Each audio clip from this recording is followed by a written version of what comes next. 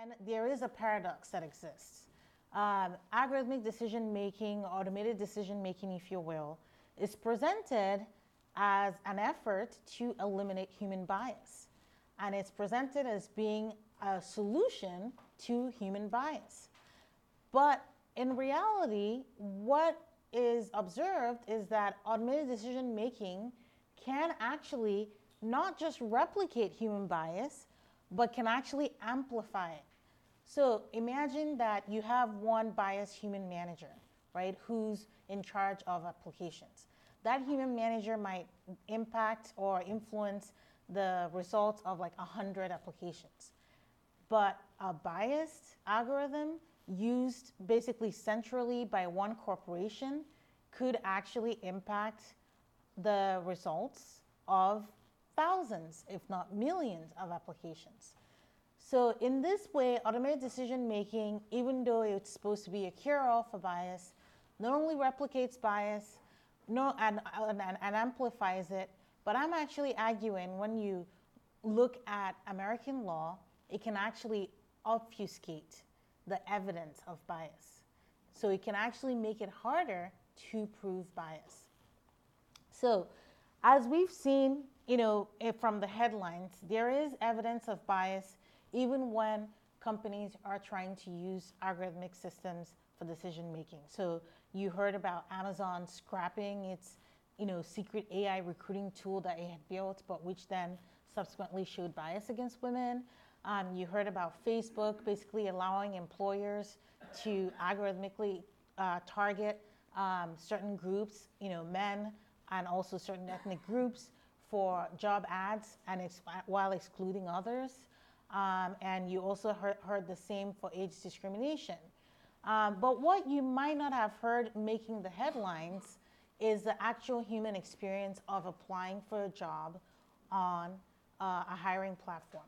So in a prior paper, a co-author and I actually did the experiment of trying to apply for a job on a hiring platform. And this was a job for a retail company. So think Walmart, Target, it could be one of those, I wouldn't say. But what we found was this. When you came to the scheduling section of the application, so there's a section that said, put in your availability. When are you available to work?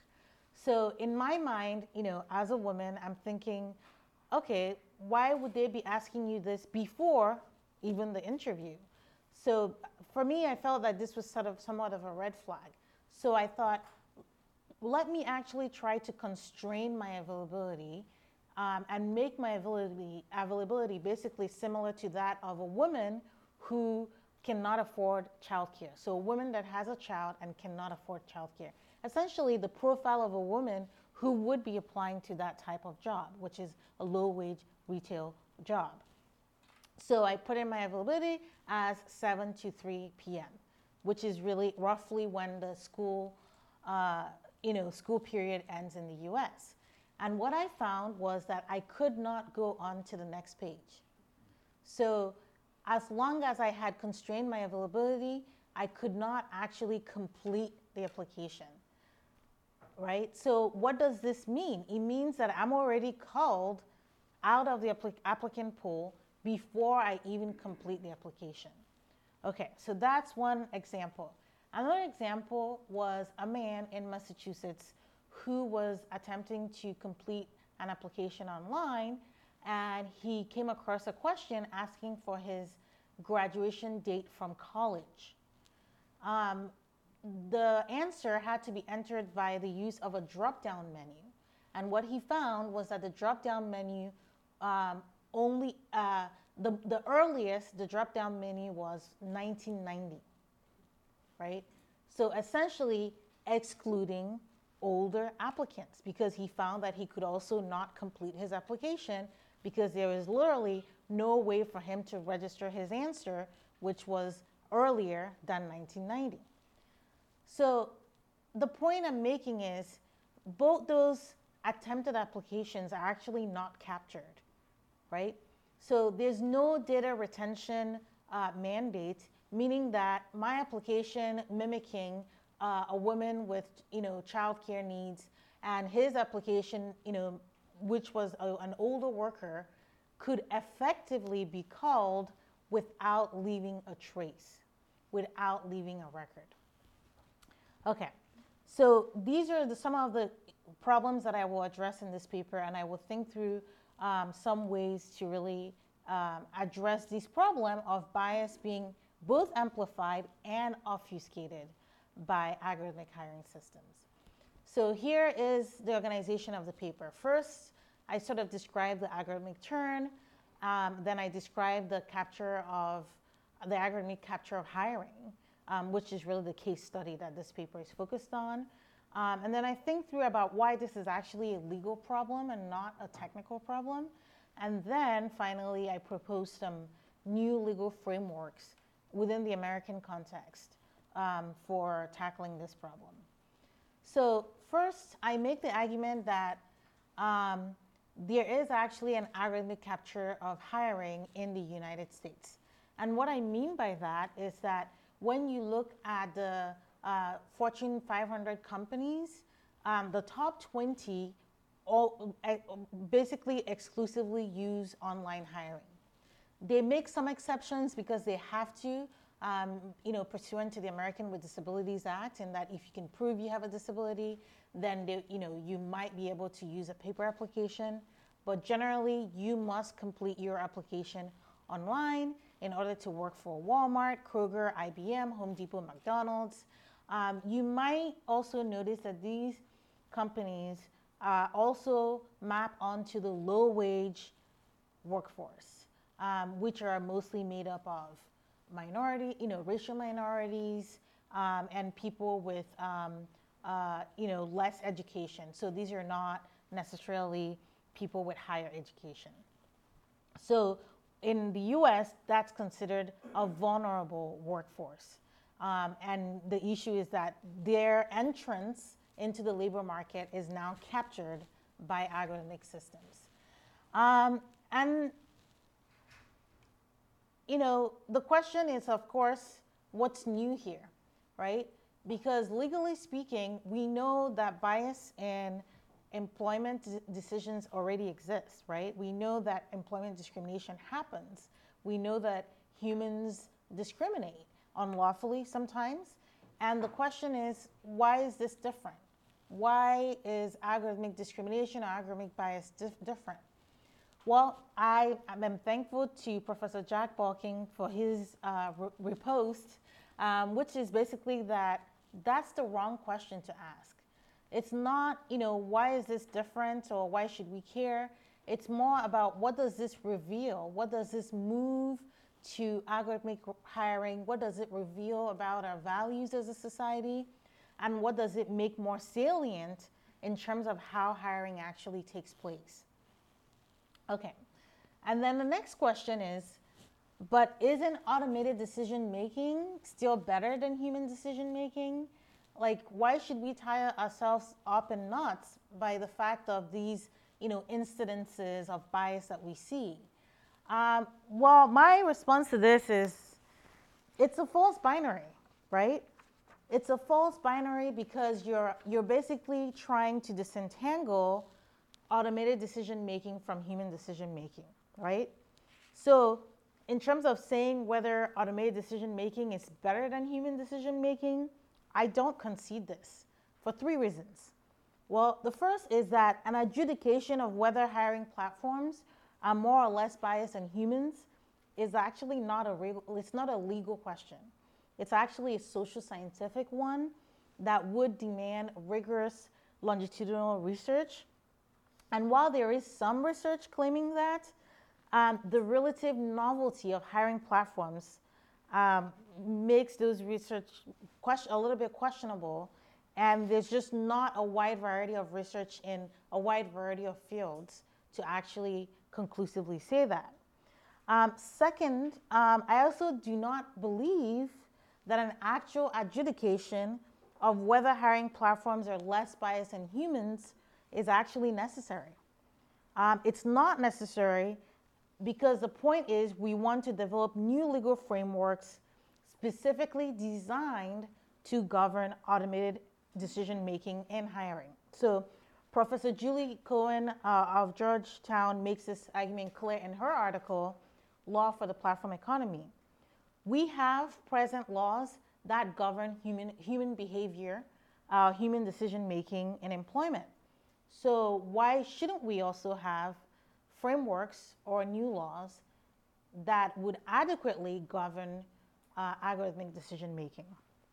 And my third and most important point here, to continue with this argument, for or against human decision making, is really to create a false binary.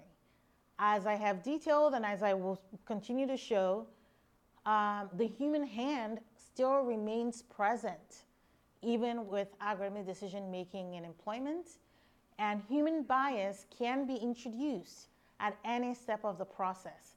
First from the design of the platform itself, and then at the output where the results of the platform has to be interpreted by humans. So what I'm aiming to do with this paper is really what I call exposing the mechanical Turk. So I'm sure you all are familiar with the Amazon Turk, but you may not actually be familiar with the history of where that term really comes from. So the mechanical Turk, also known as the chess Turk, was a chess playing machine constructed in the late 18th century. Although the mechanical Turk was presented as an automaton chess playing machine that was capable of beating the best human players, the secret of the machine was that it contained a human man, concealed inside its chambers. The hidden chess master controlled the machine while the seemingly automated machine beat noble statesmen like Napoleon and Benjamin Franklin. Thus, the mechanical Turk relied on obscuring the role of the human chess master as part of its allure. I'm arguing that automated hiring systems are no different. They rely on obscuring the role of the human in creating the criteria on which the applicants will be judged, and also in interpreting the results of the algorithmic process. So I want you to consider this story that I stumbled upon. So one attorney was hired by a corporation which was seeking to adopt an automated hiring system, basically firm-wide. Now this firm had the good sense to say, okay, before we institute this firm-wide, let's hire an attorney to basically audit this hiring system for us. So the attorney, being trained, to ask the right questions, posed this question to the platform developers. Can you please tell me, based on these resumes that we're inputting, what are the two most salient or the two most important variables for which a candidate is being picked out? Right? Meaning basically which variables have the highest correlation for a candidate being picked. Do you want to know what those variables were? Yes. The candidates were named Jared and not necessarily rock climbing, that was my analogy, but these candidates had also played high school lacrosse. So what do you take away from this? Who is named Jared? Are there many women that you know named Jared? I don't know any women named Jared. I'm sure there are, but the correlation is these are male candidates, right? Okay, who plays high school lacrosse? You might not know this in Canada, but in the US, who plays high school lacrosse? Wealthy frat boys. Exactly. And also white, right? It's a very racialized sport, and it's a very high socioeconomic sport because of the equipment you have to buy to play lacrosse. And in fact, many high schools don't have high school lacrosse. Like, you usually have to go to a high school in a very wealthy neighborhood to have access to high school lacrosse. So, but those were the two most salient factors. And of course, the question is, how is this related to job fitness? what could be happening here for those to be the most salient factors? Well, if you had read anything about Amazon and its debacle in terms of women being biased, in terms of the hiring algorithm being biased against women, you might realize that what's happening here is actually the machine selecting the same types of people from the resumes that has been fed into it. So what a lot of companies do in terms of training the hiring algorithms is they pick their 10 best performers, right? So existing people in their companies, and they use those resumes to train the algorithm. So if you have a company that already has certain imbalances in either gender or race, what will happen? The algorithm will replicate those same imbalances while coding it as cultural fit. And I'll talk a little bit more about this. So in a previous paper, not this paper, but a previous empirical paper in which my co-author and I analyzed, we did a critical discourse analysis of 137 texts related to the development of hiring algorithms. What we found was the raison d'etre of these machines was that they were supposed to clone for cultural fit. The idea was that these machines were replicating your best people. They were basically trying to find the same types of people that you already had within your company. They were not trying to discover hidden talent or expose you to different types of people that you may never have considered. No, they were supposed to be shortcuts for you to find the same types of people that you already had and you already thought were great. Okay. So what's the problem with this, right? Employer discretion, right? What's wrong with cultural fit? Shouldn't employers have the discretion to determine who would best fit in for their workplaces? Well, the problem is that such discretion could rob some types of candidates from the equal opportunity to be even considered for employment, right? Imagine that a workplace is determined by the people in it.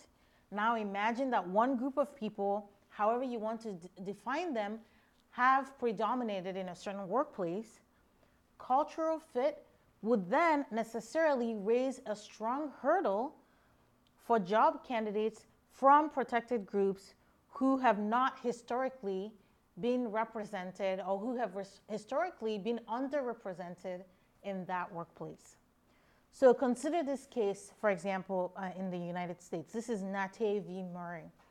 So in this case, this was a Native American who had been hired on a probationary basis in a school district.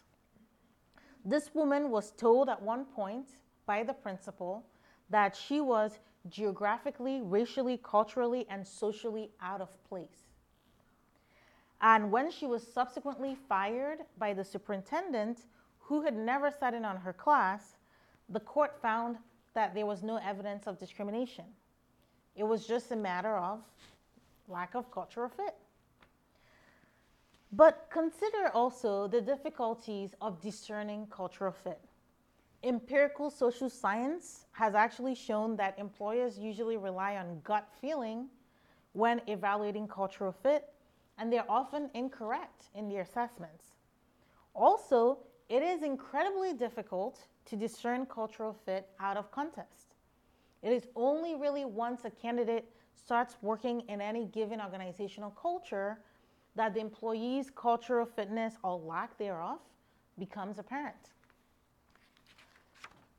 So the fact is, these machines, these algorithmic systems are basically using cultural fit as a hard and fast criteria by basically replicating what is already in the workplace and presenting this as sort of objective criteria rather than criteria that might be colored by race or gender. or other protected characteristics. But the issue is, or even an even bigger issue is that these hiring systems represent problems of proof for the plaintiff who might be seeking to bring a case for employment discrimination. So under American law, you can bring a case under Title VII of the Civil Rights Act for employment discrimination on the basis of discrimination on the basis of race, gender, other protected characteristics. Now, there are two ways you can do this under the law. There's disparate treatment, which basically requires that you present smoking gun evidence of basically intentional discrimination. So you basically have to show that memo saying, we're not gonna hire this person because, the person is a woman. We're not gonna hire this person because the person is Native American. You have to show this type of evidence. As many of you can, I would say, agree, employers are more sophisticated than that. They're not going to leave that kind of smoking gun evidence. But then there's another method, which is the disparate impact theory of action.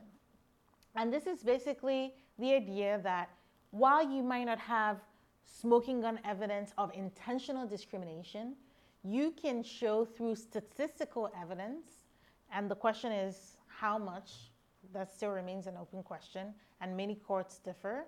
But you can show through sort of a preponderance of statistical evidence that one group, one protected group, has been disproportionately negatively impacted by a hiring practice that the corporation or firm is using. That's just the first part, right? Because then there's a second part where the company can come back and say, sure, there is disproportionate impact, but we have a business reason for why we're doing it. And then the burden shifts back and forth. So in this paper, however, I am arguing that to actually address algorithmic bias or discrimination in automated hiring systems, we need to come at it from different vantages, right? So one vantage or one position is holding accountable the maker of the algorithmic hiring system. Because remember, the maker is designing the features, right? So the maker, for example, is the person that created the drop-down menu that ended at 1990. That's the maker of the algorithmic system, right? Another vantage is holding responsible or liable the employer who's using the system. Now, the employer could say, well, I didn't know that the system I'm using only had graduation dates that ended at 1990. But that's not good enough, as you'll later see. I think they should know. They should audit the systems that they're using. It's their responsibility. And then a third vantage would hold both parties jointly liable. So the maker and the employer.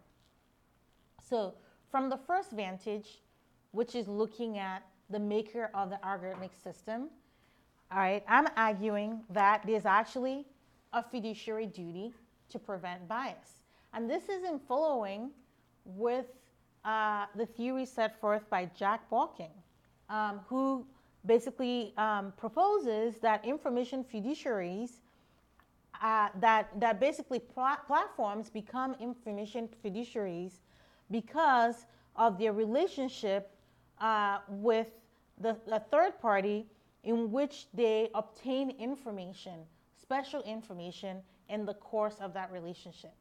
So if you think of hiring platforms, they are obtaining information from the applicant and then relaying it to the employer.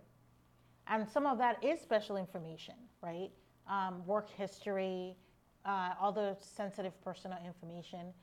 So in that way, you can see, or you could argue, that the hiring platform then is a fiduciary.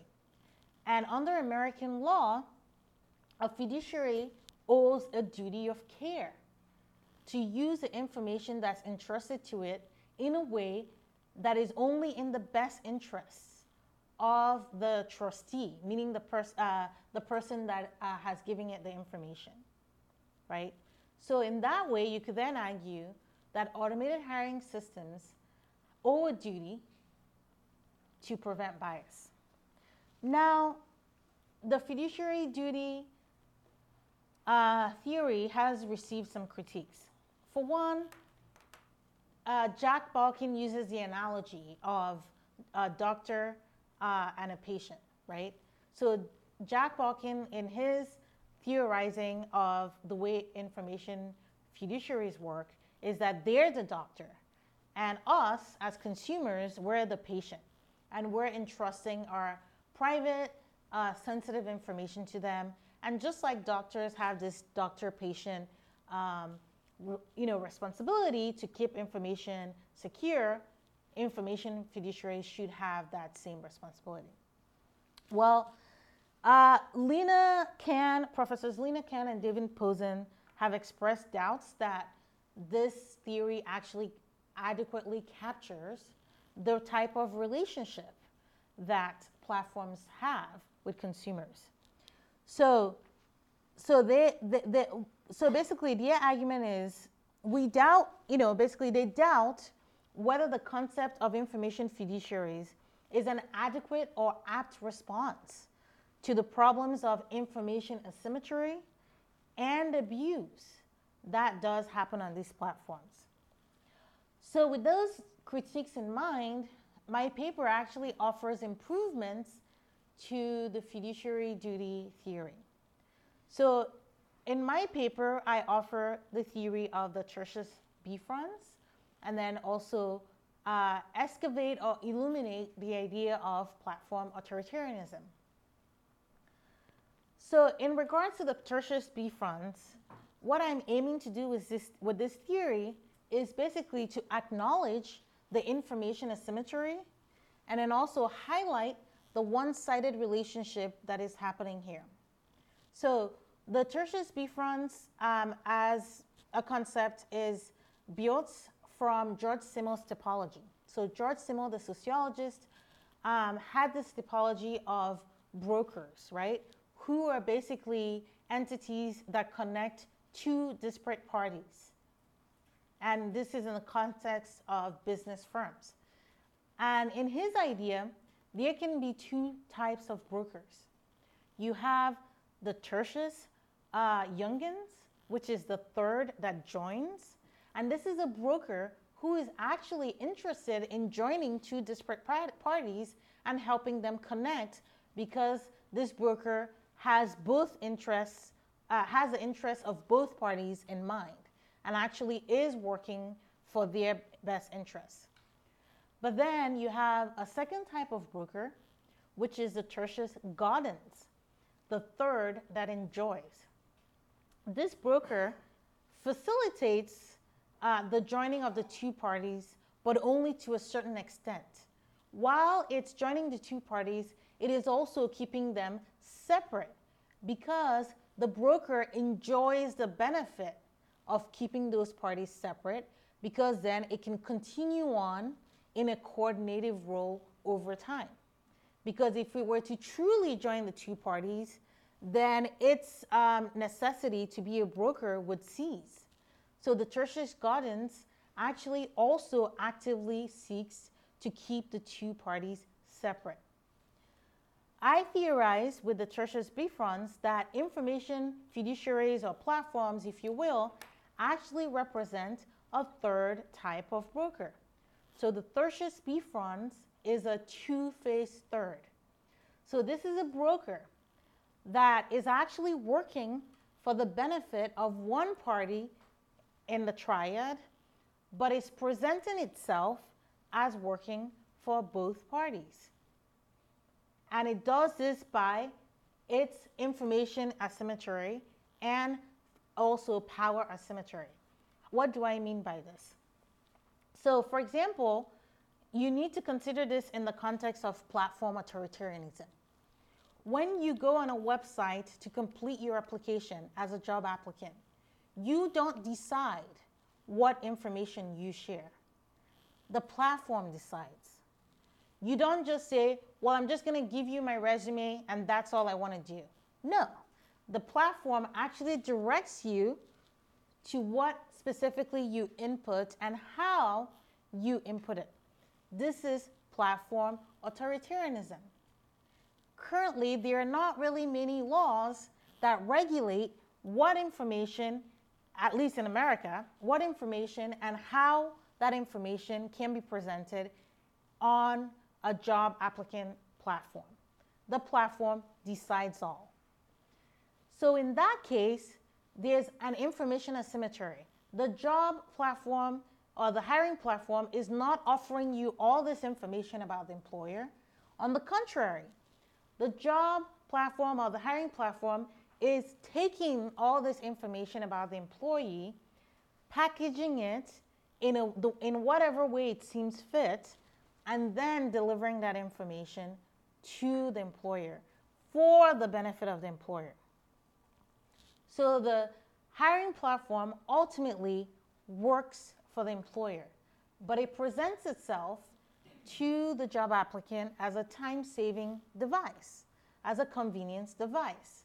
So in that way, it is a tertius bifrons. So realizing or understanding this relationship then means we then need to think about new legal frameworks that would better allow job applicants to be protected from discrimination and bias based on this one-sided information asymmetry relationship. So then, one idea is discrimination per se.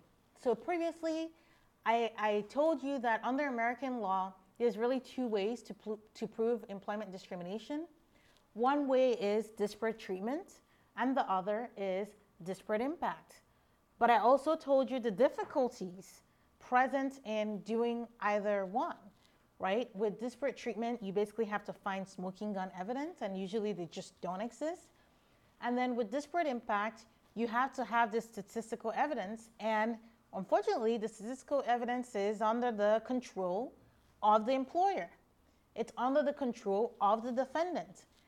And within the framework of American law, defendants, meaning employers, can hide behind intellectual property law or trade secret law to prevent scrutiny of the hiring platforms that they are using. So this makes it untenable for the plaintiff to actually access the statistical evidence required.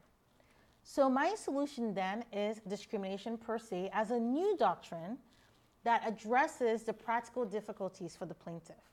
So what does this mean? It means there would be a burden shifting from the plaintiff to the employer who actually has access to the statistical evidence.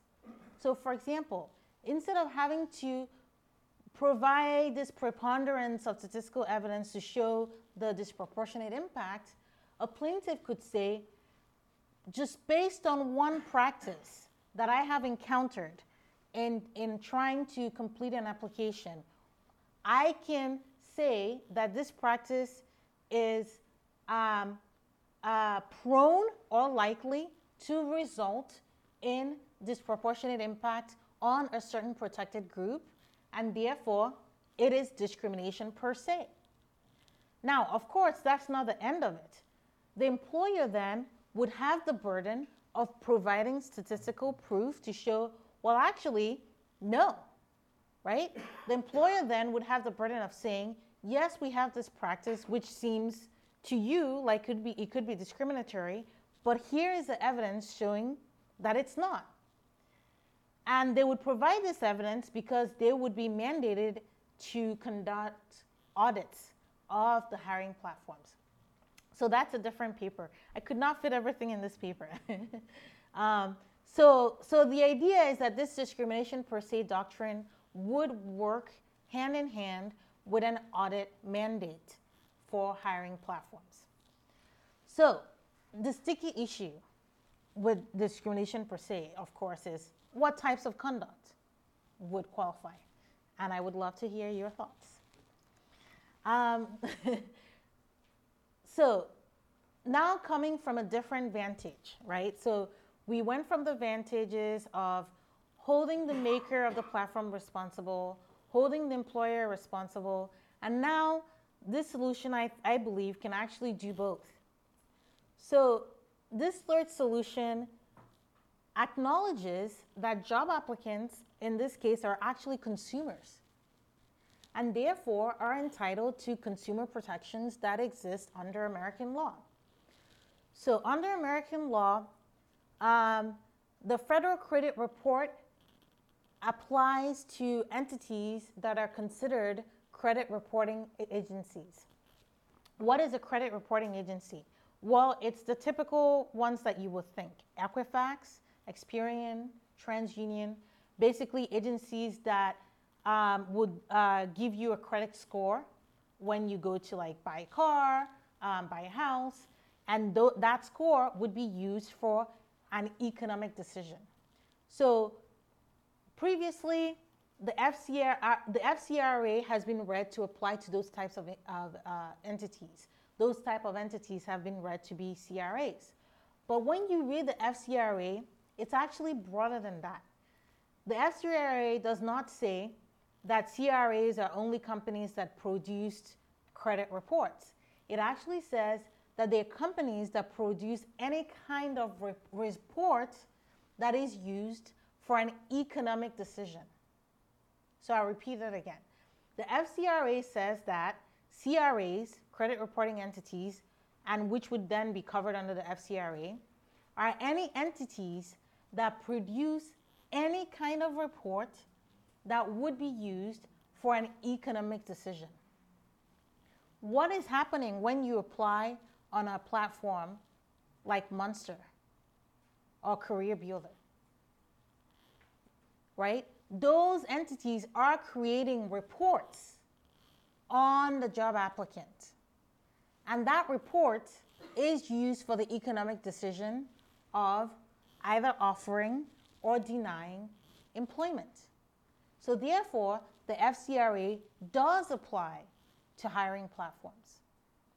And if the FCRA does apply to hiring platforms, then they must comply with the information provisions under the FCRA.